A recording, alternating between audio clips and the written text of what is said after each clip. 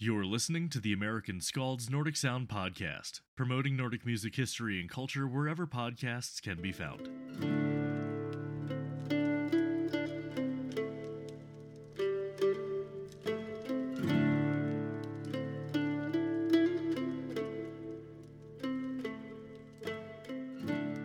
Hello everyone and welcome back to the Nordic Sound today.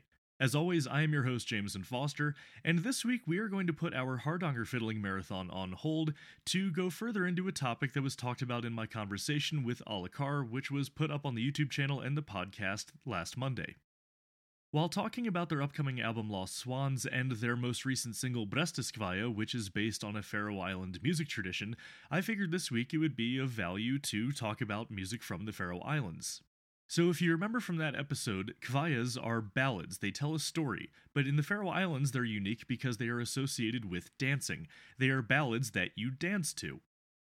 And even more fascinating is that this tradition dates back to at least the 13th century, and is based in the skaldic tradition of telling stories through song and performance.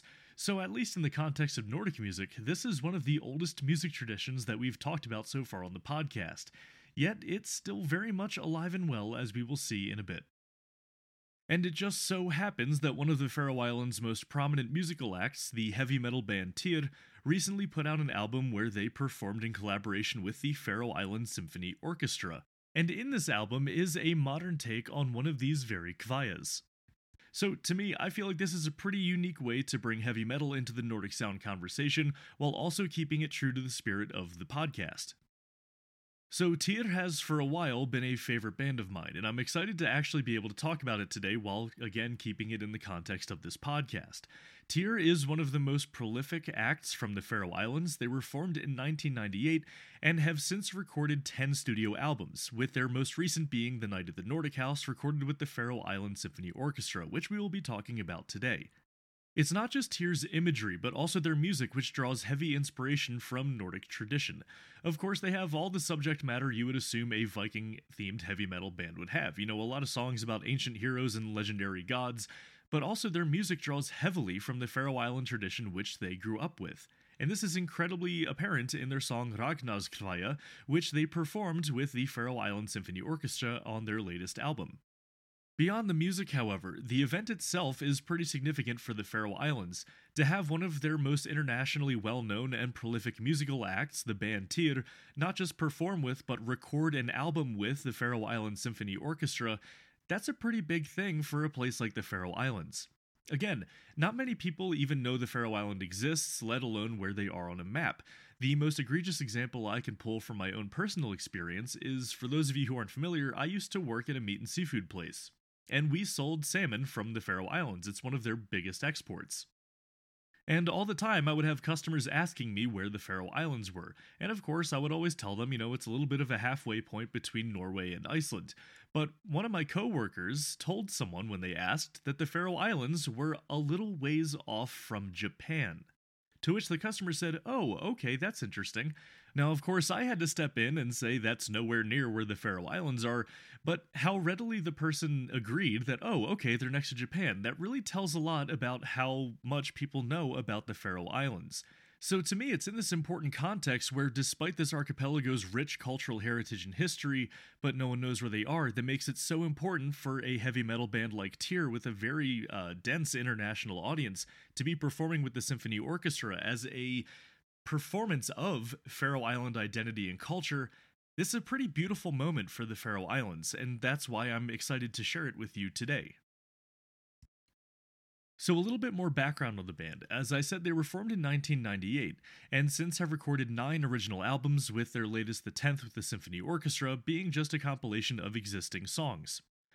To get an idea of the sorts of themes that you will find in Tyr's music, their albums bear names such as How Far to Asgard, Eric the Red, Ragnarok, By the Light of the Northern Star, The Lay of Thrym, Valkyria, and Hell. I am a particular fan of The Lay of Thrym, as it's an album that looks at the Lay of Thrym, which is the story of Thor's hammer getting stolen and he has to dress in a wedding dress to get it back.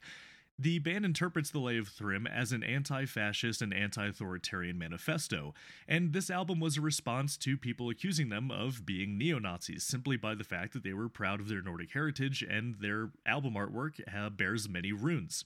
So this particular album, The Lay of Thrym, is their statement against being associated with Nazis, and as a result, many of the songs bear anti-fascist themes. It's a pretty interesting album with a lot of fresh takes on very old mythology. So this is the sort of aesthetic that you can expect whenever you sit down to listen to any music by Tyr. And of course, this shines through when they get to perform this music along with the Faroe Island Symphony Orchestra. Of this particular performance with the Symphony Orchestra, vocalist Herra Jonsson says, "Working with the Symphony Orchestra was without a doubt one of the highlights of our careers. The feeling of sheer sophisticated power behind us was extraordinarily uplifting. We were awed by how well the songs worked in a symphonic setting. By the Sword in My Hand, for example, seems to take on a new life. It is based on a Nordic traditional melody, and the lyrics are about Sigmundr Brestesen, Faroese Viking chieftain who, on behalf of the King Olaf of Norway, forcibly Christianized the Faroes. We are very excited to finally release a live DVD, CD, and LP with incredible artwork that excellently captures the epic atmosphere of the event." So you can clearly see that this heavy metal band was excited to perform with an orchestra, and it's not without precedent, the most glaring example being Metallica performing with the San Francisco Orchestra in 1999, and to this day I believe that's one of their best-selling albums. So as I alluded to earlier, the song that we are going to be looking at in particular is Ragnarskvaya, which, for those of you who are familiar with the TV show Vikings, the name will sound pretty familiar, as this is an old ballad about King Ragnar. That is, of course, Ragnar Lothbrok.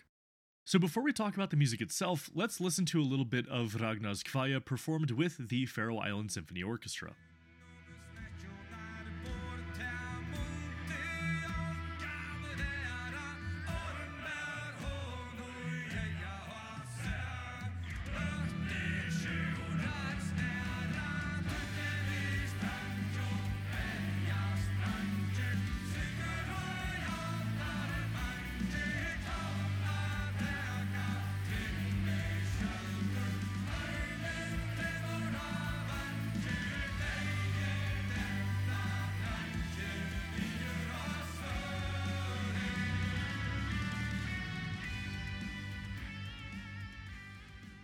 Haha, I love it.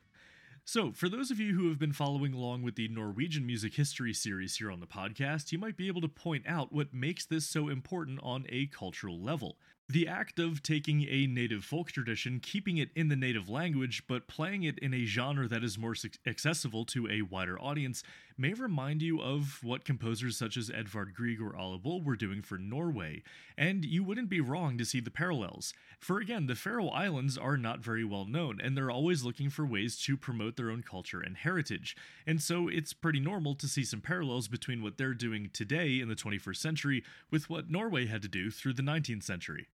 Essentially, what I'm getting at here is Tyr taking their native folk tradition and language and transposing it over an international music genre like heavy metal, and then performing that with the symphony orchestra isn't really that much different from what Edvard Grieg and Ole Bull were doing with their music, taking a native folk tradition, keeping their native language, and putting it into a genre more accessible for an international audience. A very familiar musical narrative. And so friends, that brings us to the end of this episode of the Nordic Sound today. I hope you go out and explore the wonderful world of Faroese ring dancing, as it's a truly fascinating confluence of dance, song, and storytelling. And it's even more fascinating to consider this a very alive tradition has been around since the 13th century. So don't forget to check out my website to join the mailing list, take a peek at our Reddit community r/Nordic Sound, or follow me on social media. So, thanks for listening, and I look forward to seeing you on the next episode of the American Scald's Nordic Sound podcast.